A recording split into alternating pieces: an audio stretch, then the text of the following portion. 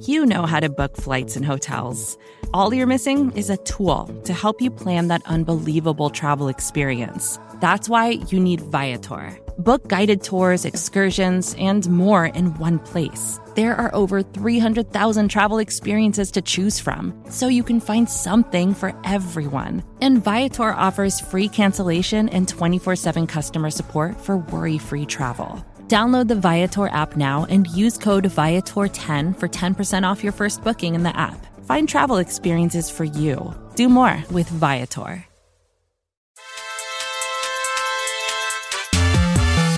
What's up, everybody? Thanks for joining us today. My name's Ken Swanson. I'm the lead film and draft analyst for Arrowhead Pride.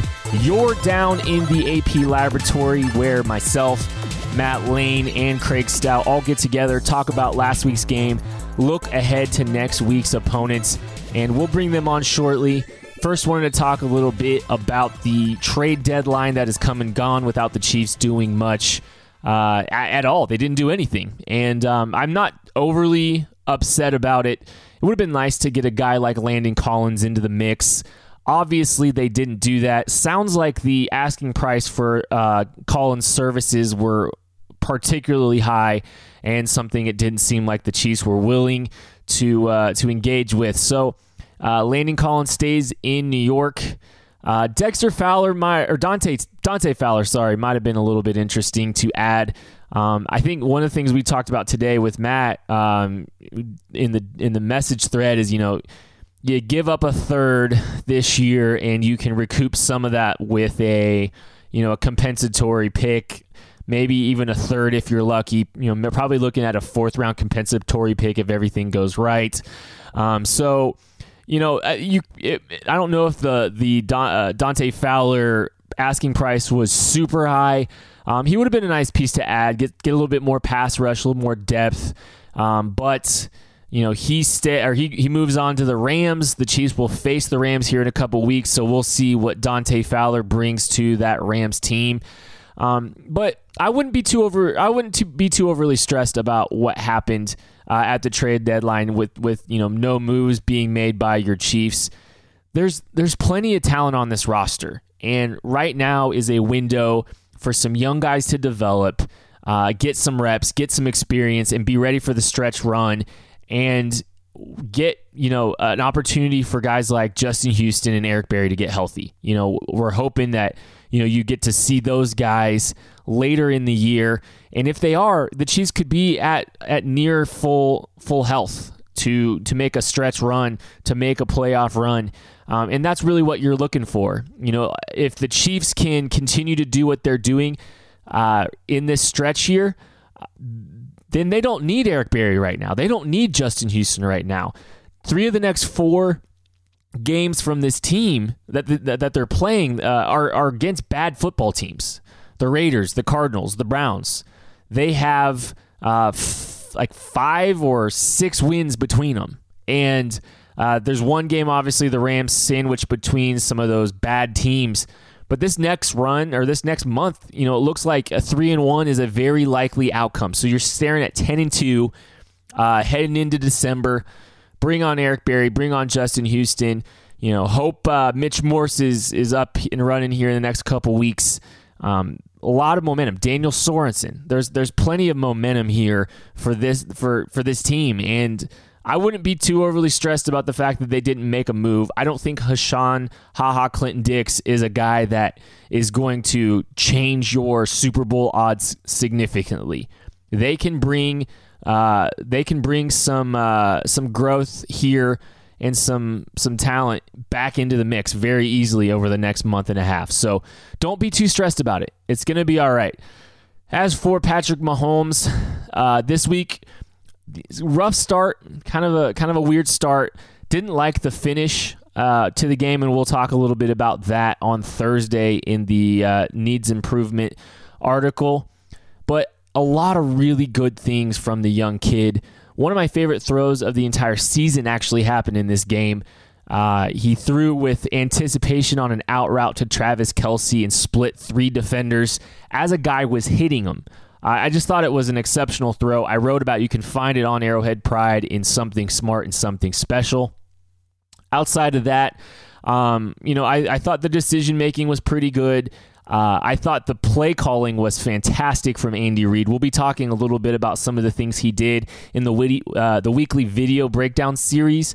It'll be up, I think, on Thursday. So be on the lookout for that. A lot of really cool stuff that I thought Andy Reid did, basically making some of the simplest concepts in football better. So be on the lookout for that. We're going to talk to Craig Stout in a little bit. We'll bring Maddie on first, and then we'll answer all your questions on an AP mailbag to close out the show. We've got Matthew Lane. Find him on Twitter at Chief in Carolina here now. Maddie, what's going on, my man? Oh, I'm doing pretty good, besides the fact that me and you are about to throw hands over your D Ford and no trade takes. I wasn't even gonna approach the should they not question about D Ford. I was just gonna ask you, how about your boy this week? I was coming in hot. I was prepared for your usual slander of the GOAT. I'm not going there today. I'm gonna let you have your moment. Oh man, D Ford, this is just like the perfect game to outline everything that he's doing better this year than he's done in the past that should make people believe that it's not just about getting paid. Just the way he's playing, it's a different demeanor. I give people that, but I think it's less to do with he's about to get paid and the fact that he knows what he's doing. Mike Smith, the new outside linebacker coach, just seems like he's been amazing for him.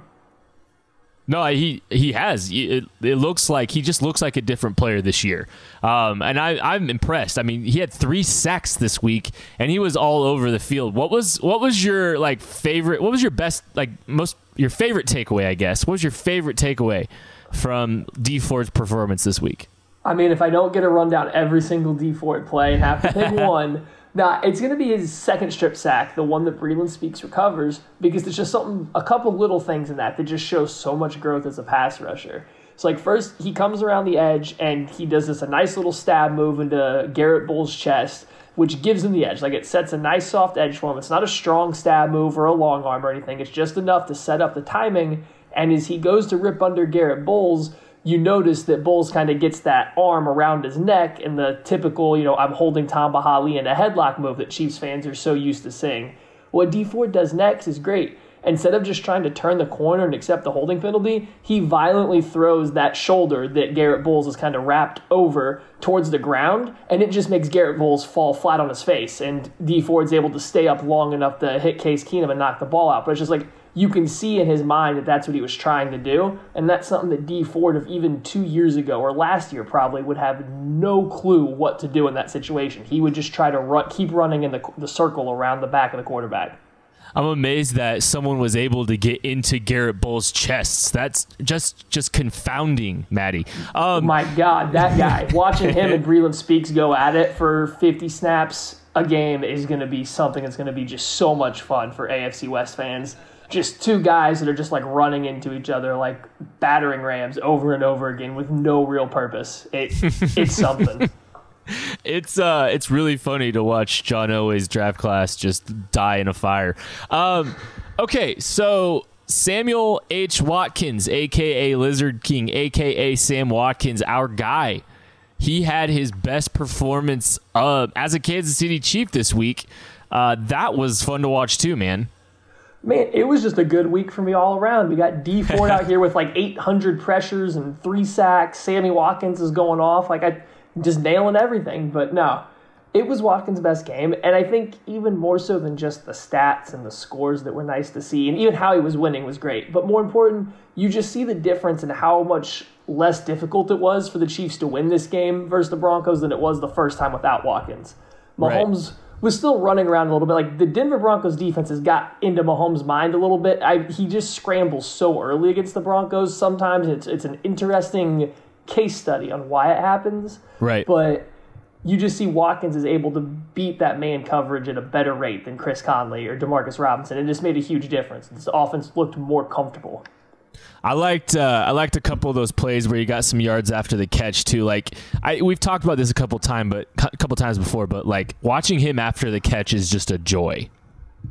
Yeah, and I said it a little on the radio today too, and we've talked about it. He might not have Tyreek Hill's speed, but he's equally as good, if not even a better runner of the football, just the combination of power and vision and just the angles he's taken on DBs, and then he finishes with contact. So them getting the ball to him underneath kind of in these little drags and slants and stuff, it's just great because he's 2 steps away from turning it into a big gain, even through arm tackles the entire time. I think we're just continuing to see this offense is just getting scarier and scarier.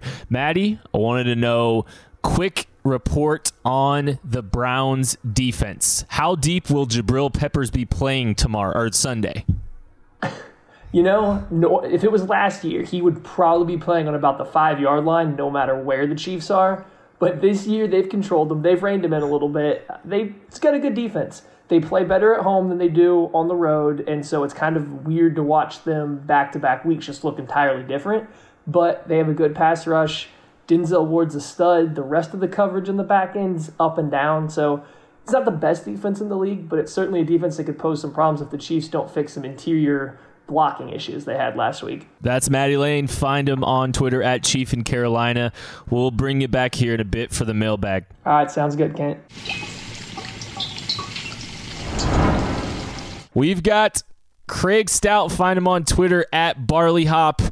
Craig, you're day-to-day with a knee injury. You and Eric Berry are on the mend right now, aren't you? No. Hang on. Let's be careful here. You start throwing around words like day-to-day. As long as you're not using literally, I think I'll live. The moment we start the word literally in there, I am on my deathbed. Craig, what did you do to your knee? A freak cooking accident involving my dog being underfoot and me trying not to step on his paw and then recentering my balance and twisting my knee. And I'm old, guys. I don't even have to make the joke for you. My body is the joke right now. Clearly. We got a beer question, Craig. Yes. At Keith McLean 78. What is the best way to drink beer? Out of the bottle, out of the van, poured from a bottle into a glass, poured from a can into a glass? Like, give us, what is it, Matt? What is it, Craig? Like, always pour your beer. It's fine to drink it out of a bottle. It's fine to drink it out of a can, but always pour your beer into a glass. If you pour your beer into a glass, then you can get your nose in there as well. And drinking, while you're drinking, you have the smell coming up. Your nose is in the glass. You get the full experience. When you eat, you don't pinch your nose and eat. You want the full aroma, the full experience. Pour it into a glass. Now, I think this is a typo here, out of the van, but I'm going to take this and run with this. My buddy. My bad. My buddies over here, Touring Taps in Kansas City. Give them a little shout out here. It's an old school van, and they've got a bunch of taps on the side of it and refrigerators in it. They will come to your place, have beer on tap. It's a portable, basically, bar. So look them up, Touring Taps. That sounds amazing. You could tell it's the middle of the season when I'm just like disregarding a clear typo and just reading it. I trusted Keith. I trusted our buddy Keith. So it's truly week 8. It's truly week 8. I'm about, this. I'm hitting a wall here. This is one of those weeks. Hey, speaking of hitting a wall, Ron Parker. Ron Parker is awful, and everybody got to see it on display this week. It was not even it wasn't even something that I really had to try that hard to showcase Ron being poor this week. It showed up in big ways on 2 of the scoring drives that the Broncos had. Ron Parker was responsible for arguably the biggest play of the drive on that drive, not keeping the lid on top of a defense when the Chiefs were in cover 2. They're not even running cover 2 that often this year. They usually run a cover 1 and ask their deep safety to do a lot more work. They've been running cover 2 lately, and Ron still isn't handling the job. And somehow, beyond me, he's still on the field right now. I know that we hear this stuff about how, well, he knows Bob's defense, Well, He's not showing it. Yeah. He's busting. He's not showing it. If he knows Bob's defense so well, why isn't he executing it on a routine basis? He's just not. He's bad. He is a detriment to this defense right now. He needs to be off the field. I don't care if he's organizing them. Somebody else can't be worse. You know how close he was to giving up a touchdown to Jeff Howerman too, in the end zone. Like if Case Keenum is a decent enough passer, he probably gives up another touchdown too when he's in man coverage. Yes. He oh my God. And see, the other part of this, which I know that this is the next part of the segment, so we're just going to roll right into it here. Just transition for me, Just Craig. transition going, for buddy. I'm on a roll, Kent. So Jordan Lucas gets he gets unceremoniously benched. Somehow, I don't know why. We haven't heard anything regarding injury. Nobody said anything about him getting put on the bench there. He played pretty well in the first half. He had a missed tackle early. He was playing off coverage, but by design, and allowed a reception underneath. Other than that, he spun into the box well, was a good run defender. They actually got significantly worse the moment he stepped off the field in run defense. And his last coverage snap before he became the third safety for the day was almost an interception, but he tripped. So he did nothing to pull himself off the field that was obvious to anybody. I don't get it. I don't either. It doesn't make sense. I mean, even like the broadcast is picking up on the ineptitude of Ron Parker. And I liked Ron Parker back in the day. He had a good stretch here in Kansas City. But, I mean, Tamba Hali had a good stretch in Kansas City too. We don't see him on the field right now. Yeah, Derek Johnson had a great stretch in Kansas City. We're not seeing him on the field right now either. I'm with you. I like Ron. Ron was a warrior for us at a time where we needed a guy that could be sort of that jack of all trades, and he was good at it. He's not good at it anymore. It's time. I think we're almost more mad at like Bob Sutton than we are at Ron at this point, really. Oh, I'm significantly more mad at Bob Sutton than I am at Ron Parker. This broke me this week, just watching that all go down. You pulled the best safety in this last quarter of the season, the best safety that you had. You put him on the bench, and you continued to let this other guy play. That's on Bob. That's 100% on Bob. We've got some mailbag questions about Bob. It's going to be lit, as the kids would say, Gregory. Real quick, the Fighting Baker Mayfields. What have you seen from them so far? Well, it's going to be different this week. Firing half your coaching staff basically the week before the Chiefs game is going to change things up a little bit. They have a couple of bigger running backs in Duke Johnson and Nick Chubb, not necessarily fast guys, so maybe we can be able to utilize Reggie Ragland a little bit more this week. He's not going to get completely smoked by a guy like Phillip Lindsay. Jarvis Landry, great yards after catch. That's damaging for the center of our defense here. And then, Baker Mayfield, they've got him taking a lot of long drops, lots of 7-step drops. Dee Ford and Breeland Speaks, yes, I am saying that Breeland Speaks, just because he's dropping so deep that Breeland can just run at an angle, they might actually be able to do some more damage this week just because of those longer drops. But we'll have to see. I'm going to watch a lot more and see if I can pick up on some tendencies that will probably shift with a new play caller back there. That is Craig Stout. Let's bring Maddie back on, do a mailbag. And we are all back together again. AP Nerd Squad all together. Going to answer as many questions as we can on this mailbag. And we have a great one to start.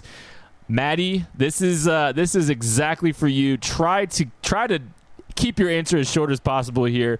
Thinking about the improvements for next year, who are the top 3 safeties, outside linebackers, and corners that you would like to see the Chiefs pick with their first 3 selections? That's from OJDub35.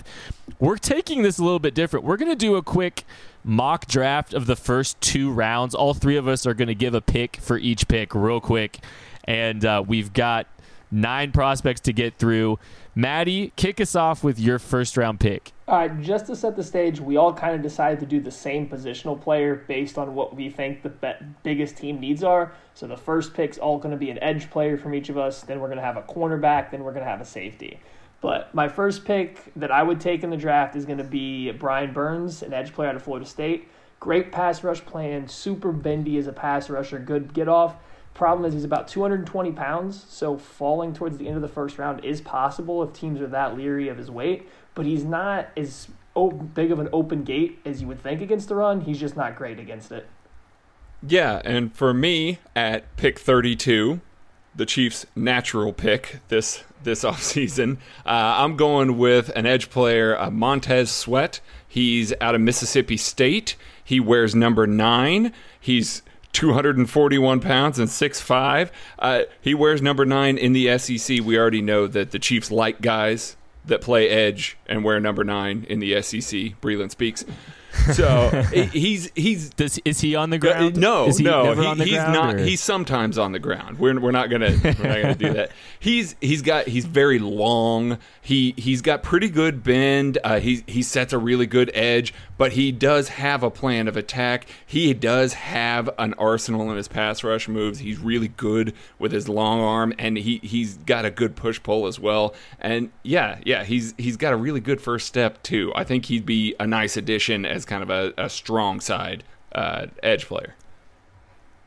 So I'm going to go with another SEC player. It's Josh Allen, an edge from Kentucky. He's kind of climbing up boards. He's rising a lot lately. He's a senior, pretty fluid athlete. I like his first step. I think it's pretty good. And he continues to get better and better. He's kind of been on the rise. People are really kind of paying attention. He's becoming more and more refined as time goes on, and he's only going to get better. He just continues to improve. So there's 3 edge prospects. I think that's a very clear need for this team right now, and we'll go to round 2, Maddie. All right, so coming back at our first pick in the second round, which belongs to the Rams. So we're looking at the 31st pick, I assume, in the second round. We got the that's who we're beating in the Super Bowl, right? Dipping back into the ACC. This time we're going to Duke for Mark Gilbert. Now, unfortunately for Gilbert, he did tear his ACL early this year, but he should be ready to at least do some testing about pro day time and be healthy going into next year. So, and there's a little bit of a risk there. But if you just look back on his tape last year, he's got some of the best ball skills you're ever going to see as a cornerback coming through, especially not a huge school like Duke. I think he had 6 interceptions last year with 15 passes broken up. Now, the issue with him is another guy. Apparently, I like light guys this year because he's only going to weigh about 175, 180 pounds while tipping 6 foot, 6'1". But he can play off, he can play press, he can track a ball over his shoulder, he can come down keeping his eyes on the quarterback. He can literally do everything. The biggest concern is just going to be his ability to hold up at such a light weight. But when you get the ball production that he does, I think you can deal with a guy that might not be the best tackler on the outside. Yeah, and I'm going a little bit of the opposite here. I've got another corner here out of Michigan. He's a junior, Lavert Hill. He's listed at 5'11", 177, and he looks smaller than that somehow. But he has great press technique. He's got a great mirror. He's very patient in his mirror, too. He really does wait for the receiver to commit before making the move. He's not trying to be too active, and his hands are good. He's not very grabby. He's just really good in man coverage. But the problem is he's just small. So I think he might drop. He's a very good corner, just small. My guy's not small. It's Chris Boyd, cornerback out of Texas, 6'1", 190, 195 pounds. Plenty big enough. Pretty physical guy, I think. I think he's a willing tackler. I think he's willing to stick his nose in the run game. I think he's a pretty fluid athlete, pretty good in man coverage. He gave up a big play this week. I think he's just struggling to kind of turn and locate the ball against Oklahoma State. But he's a guy I like. He's kind of in that, I think, round 2 mold. What I've seen from him, I like all right. How about let's go to the safety position, Maddie, for the second round pick of the Chiefs. All right, so coming right back, we're going to keep in the defensive backfield. And the safety class this year isn't my favorite that I've seen in a while. There's some super good talent at the top and maybe a couple guys that you're going to want, if they fall this far, that you'd love to take. but I don't see a lot of early mid day 2 kind of picks. But I got a guy here whose name is Yugo Chukwu Amadi. He goes by Yugo. He plays safety for the Oregon Ducks, and he's a little undersized, not thin this time. So we finally got somebody with good thickness. He weighs about 200 pounds at 5'9". So a short little guy. He plays in the box and the slot a lot, but has the ability to carry players vertically. He'll play some split zones downfield, but same thing. He's got great ball skills. He's a little bit more adept attacking downhill, jumping routes than he is playing the ball up over his shoulder, but he's not afraid to challenge big receivers or tight ends. When it comes to fitting versus the run, he's very patient, and he does a good job staying assignment sound. You'd like him to be a little more aggressive because he has stopping power with his thick frame. He just doesn't always play behind the line of scrimmage as much as you'd want given the overhang position. But for the most part, I think he'd be a great fit in a safety room that's kind of lacking a safety that can play in the box, can tackle, and can be physical. So don't let the short size fool you. This guy can play down in the box, and he'd be a pretty good addition to a room that needs some tackling.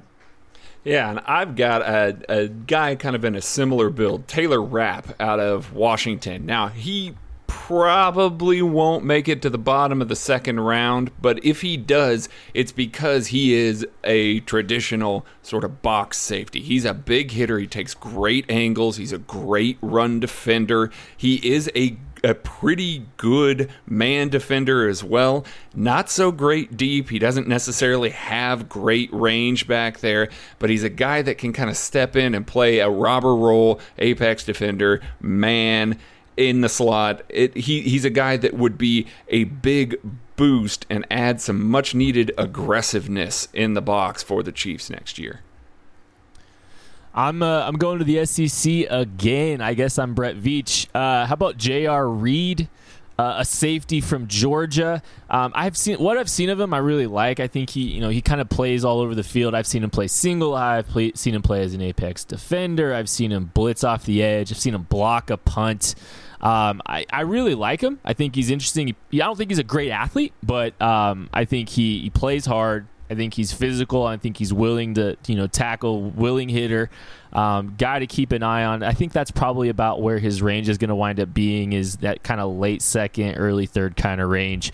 Next question at PFlum asks, do you keep Houston and let Ford walk? Do you keep Ford and deal Houston?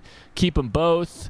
What kind of plan are we looking at here if you're thinking about next year's plan for the edge position? Well, this year has just been a fantastic year for Dee Ford. Maddie hit it perfect, talking about Dee Ford earlier, and we've been talking about him for weeks and weeks and weeks now.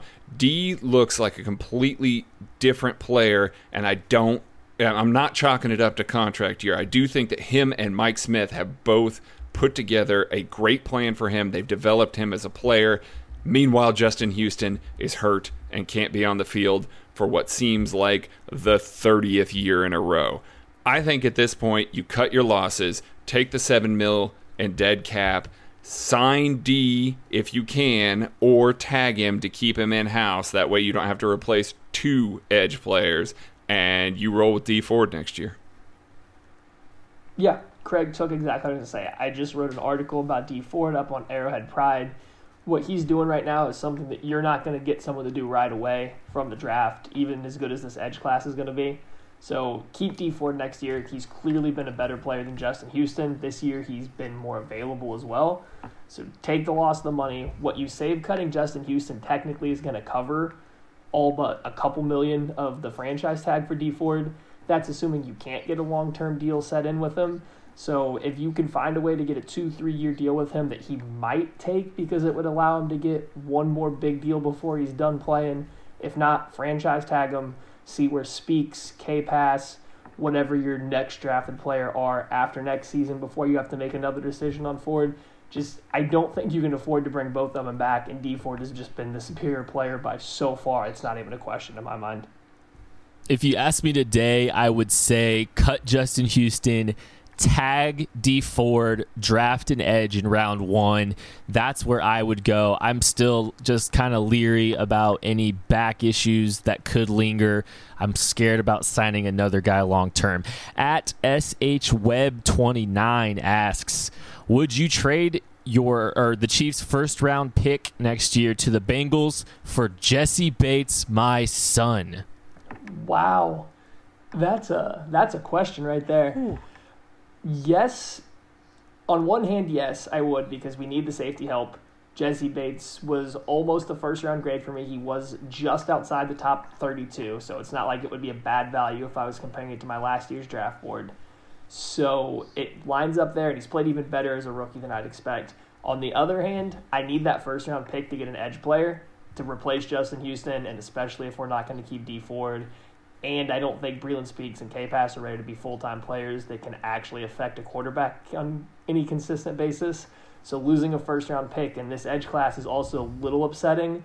So we're going to go with a no. Yeah, it's a no from me as well.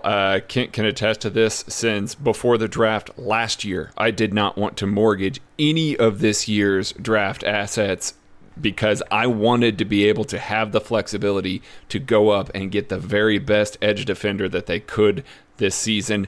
Edge defenders are ridiculously expensive. D Ford legitimately might get $20 million a year just based off of his production this year, and he will have earned it based on what the edge market is. You have to have cheap edge players in order to stay relevant in this game, just like you have to have cheap quarterbacks. I'm a no. Sweep it.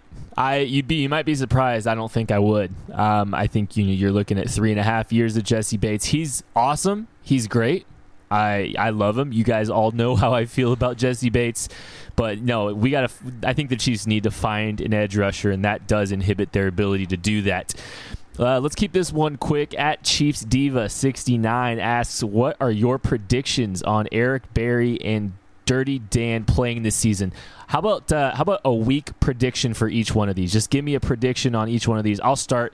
I'll say Dirty Dan Sorensen is back next week, not this week, but the week after, and then we'll call Eric Berry let's call him week 13. We'll call it week 13.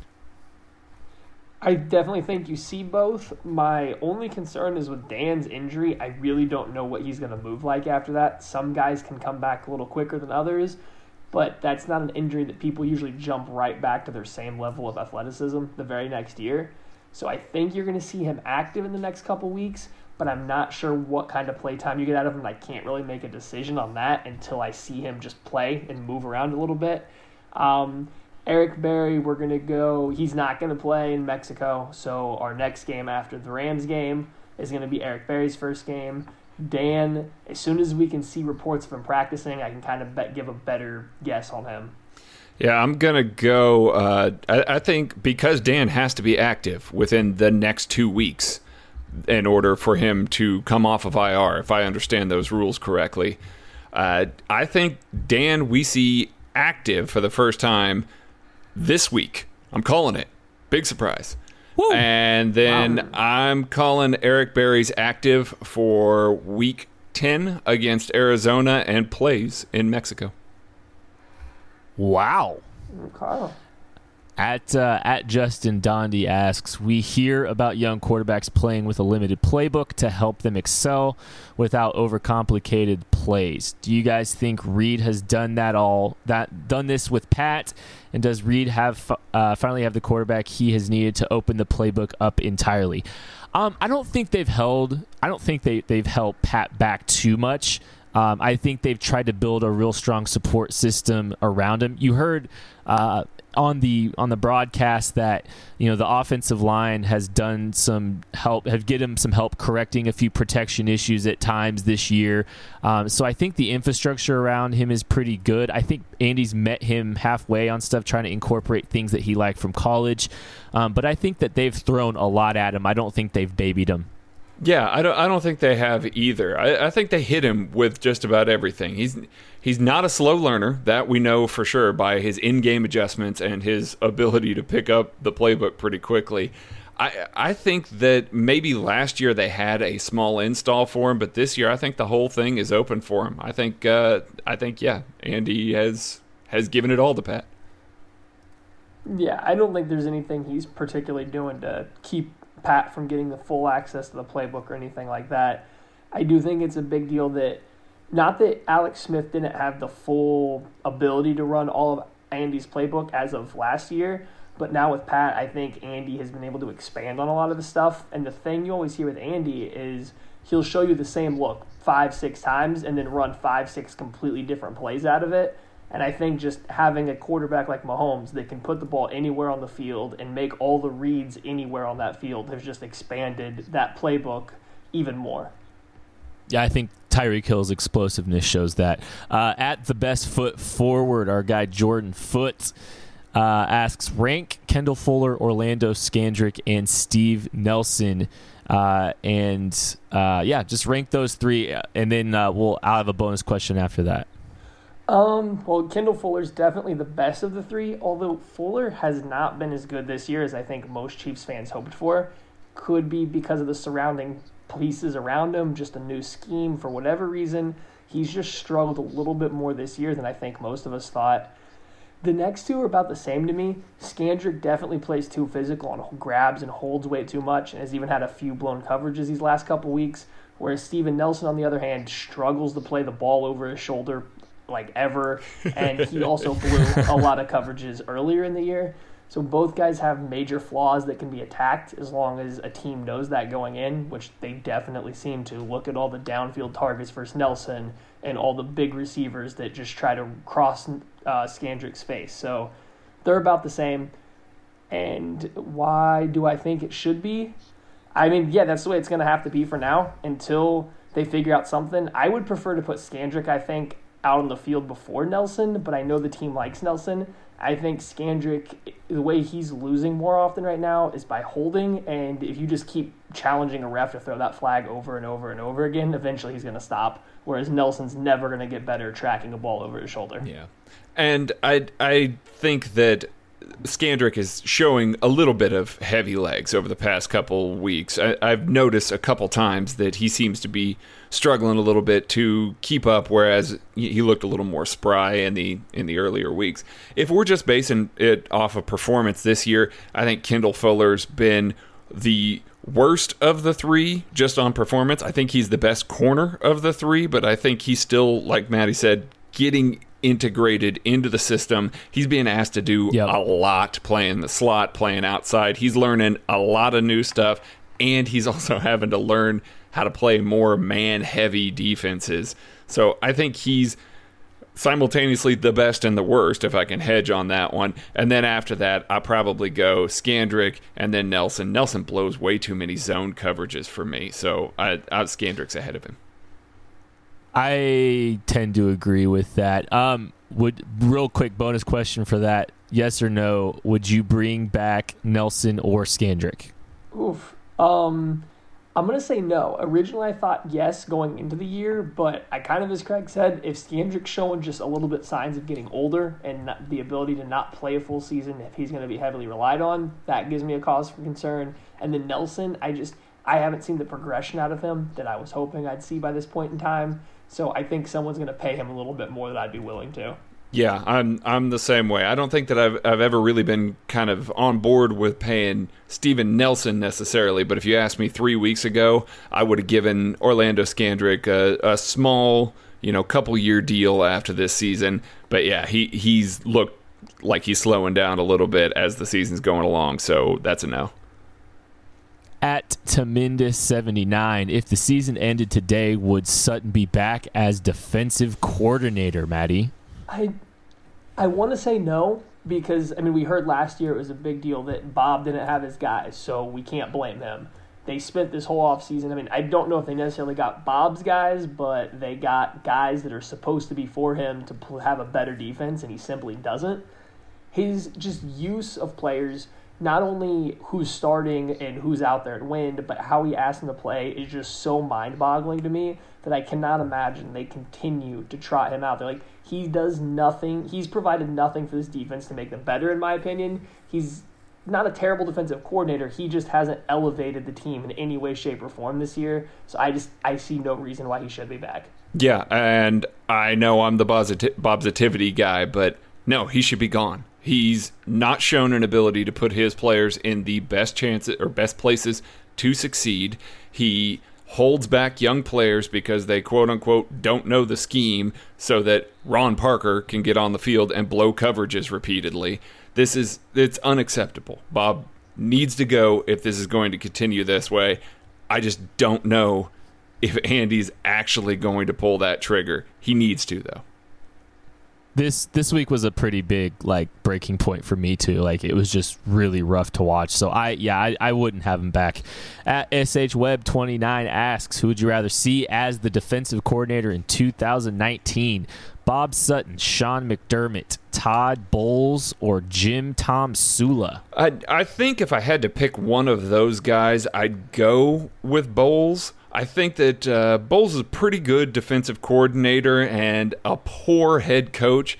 The only thing that I don't necessarily like about Bowles is I want a guy that's going to be a little bit more of a motivator. I mean, I think that Bowles is certainly a better motivator than Bob Sutton is, but I want a guy that's going to be a little more vocal, hold the defense to a little more accountability. I want a defensive Eric Bieniemy, basically, that can come in there and implement a scheme that may not be as sophisticated, but expects excellence on the field. Bowles was my close second choice. I think I had to go with Sean McDermott.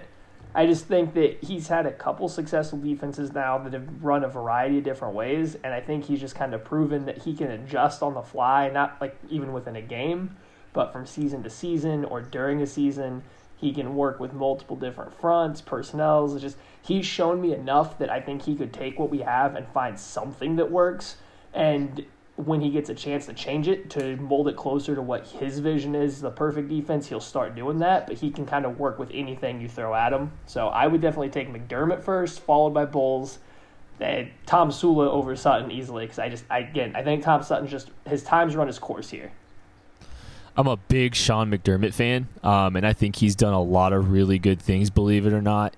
Winning the games he has in Buffalo, I think, is actually incredible. I think he's a good coach, and I think he's a good defensive coordinator too. So that would be my guy, but I think they're going to keep Sean McDermott. I think they're going to give him another year. Todd Bowles is a realistic one I'm keeping my eye on. Seriously, real quick, with Buffalo, how's it going to get better for them? They're not getting a new quarterback. Oh, God. There's no one to draft. They're stuck with Josh Allen, which remove any opinion you may have of Josh Allen just based on what you've seen, or the rest of the team. He's got no help. How are you going to progress if you're Josh Allen with no help on that offense? It's just... No, it's bad, but I mean, I think Sean McDermott, what he's done with what he has been fantastic. Yeah, I mean, winning 2 games is just amazing. Yeah. At AJ Coleman, what is the best thing to order at a major KC barbecue restaurant? Oh, man. I'm going to go and take Q39 off the table so Kent doesn't say his terrible fried chicken take. God. And go with the Pitmaster at Q39. Excellent sandwich. Get the onion straws for a side. Yeah, I mean, it doesn't matter which barbecue place I'm going to. I'm ordering ribs. It's going to be some kind of platter dinner thing. I talked about with these guys. Kansas City fans can come blast me. I've never ordered a Z-Man sandwich, and I'm never going to because it's simply not enough food for me at once to spend $10 on a jumbo sandwich. I'm ordering a platter or a dinner that comes with more food than that for a little bit more money. So rib dinner of some kind, give me 2 extra meats with it, 2 sides. We're getting more food than just a sandwich here. Z-Man on Texas toast. Don't listen to Maddie's terrible takes about sandwiches. If you eat like a bird, it's good for you. Maddie has to eat 4,000 calories every meal to sustain his figure, so that's why. At David Maida asks, who should be getting the majority of snaps at safety, inside linebacker, outside linebacker? Real quick, let's churn through these. Safety, Lucas and Murray. End of story. Don't play anybody else. Inside linebacker. Now that Hitchens is out, I think that the looks that they showed with Dorian O'Daniel and Reggie Ragland are going to be common, although Ben Neiman in his couple snaps was intriguing. And then outside linebacker, with the current health, you're stuck basically with Breeland on it every down and D Ford opposite him. Yeah, don't have much to change. I mean, I think Lucas should be the biggest deep safety. Murray can play a little bit more box and a little bit more on tight ends, although I think both are capable of switching, so it's not a big deal there. Inside linebacker, with Hitchens out, Ragland has to be a starter now, and he might even have to play into some passing situations more than he has in the past. I am actually very interested. Yeah, I'm interested to see Neiman out there a little bit more on pure running downs because I'm not so sure O'Daniel's ready to stop interior runs. I love Dorian O'Daniel, love him as a prospect, love him as a Chief. I'm just not sure a team can't just run up the A-gaps over and over again to whatever side he's lined up on and pick up an easy 4 or 5 yards before anyone makes contact. And then outside linebacker, I mean, doesn't matter. You get the best edge in the league this year, so we're good with D Ford and that nose tackle. Breeland Speaks on the other side. Craig, real quick, would you like to free Tano over Breeland Speaks if you were running the show? I would definitely free Tano a hell of a lot more than Bob does. I think he deserves snaps, and he's not getting them. He's another guy that is just frustrating. Breeland does work, but they're at the end of the game. Breeland has beat up on a tackle all game long. Bring in Tano. That's the perfect situation. They're passing the ball. Bring him in. At K. Gumminger asks, with all the love Reed is getting for the offensive scheme this season, what noticeable impact has Eric Bieniemy or other coaches had this season compared to previous seasons? I'm going to stick with Bieniemy here because I really think the run game this year has looked quite a bit different than it has in the years past with the Chiefs. The Chiefs have always had a few counters and stuff to their game and an occasional inside zone runs, but for the most part, they ran outside zone. And they might have thrown a pull here and there with it and some different stuff and RPOs. But for the most part, it's outside zone heavy, some inside zone followed by counter. This year, you got all sorts of different stuff. You've seen them feature the outside zone, inside zone. You've seen some power or man blocking from them, some off-tackle runs. You've seen sweeps. You've seen double pulls on a buck sweep to a hunt. I mean, you've just seen all sorts of different running schemes from them this year, and I mean, it would only make sense that the ex-running back, heavy running coach is the guy that's implementing all this stuff. And I mean, either that or they just have so much more faith in Cameron Irving to get out in space, and that's been a huge part of it, but I really think Bieniemy played a huge role in the new run game. Yeah, and on top of that, I think Bieniemy's demanding of excellence, like I referenced earlier, has really helped the team prepare on offense as well. I think he's got them in game mode by Friday every week. Like, they're ready to go, and I think that a lot of that has to do with him sitting down with Andy, helping prepare the game plan, helping those guys be as ready as possible. I agree with all that. I think, it does seem more organized, more accountable. I think there's a lot of good things going on that side of the ball, both in scheme and just organization, and I really like what's happening over there. At KJH3172 asks, how did Denver gash the run defense so bad? It would be a shorter answer to ask how they didn't this week.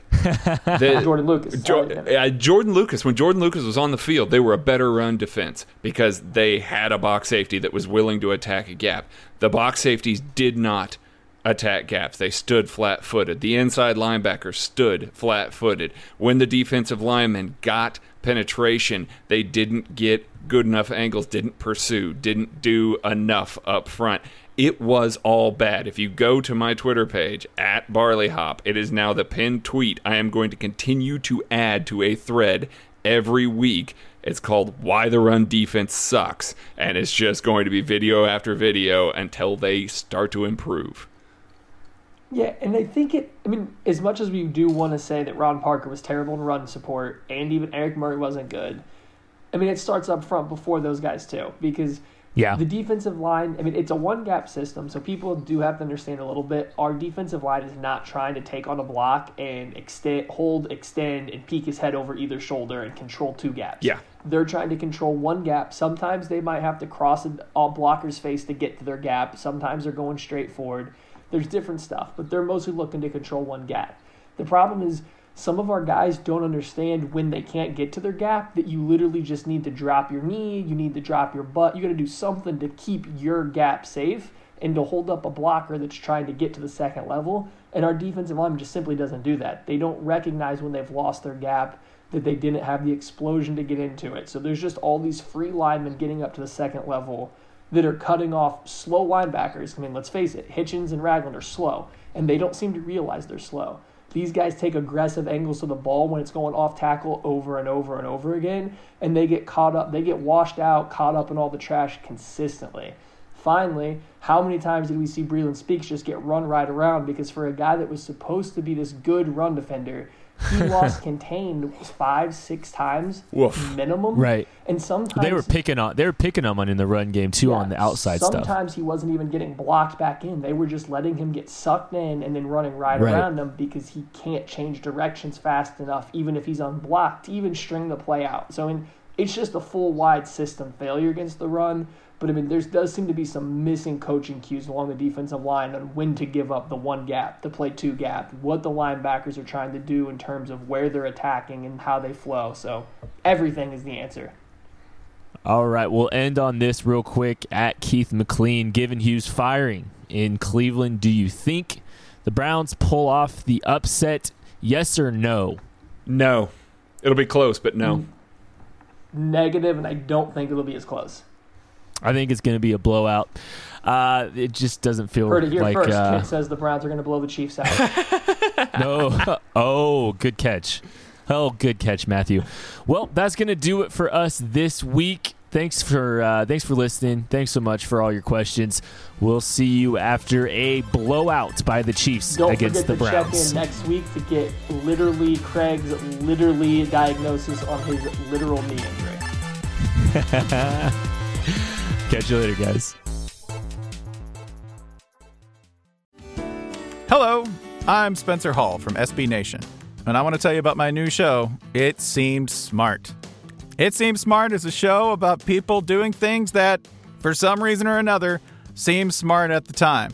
Those things might include doing a little cocaine and driving a bike up a mountain. Or, I don't know, maybe racing 100 miles per hour across the country in the middle of the night with no one's permission. Or even stealing a bat from an umpire's room in a Major League Baseball park. Check it out, and if you like it, tell a friend. I'm Spencer Hall. Don't do anything smart.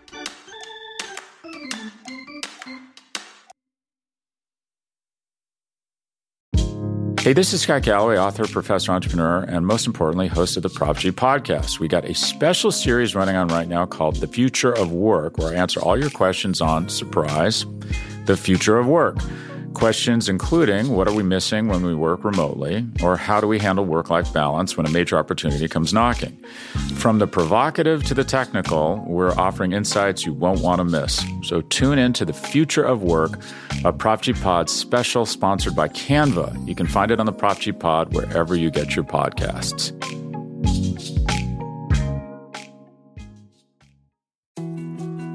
More to-dos, less time, and an infinite number of tools to keep track of.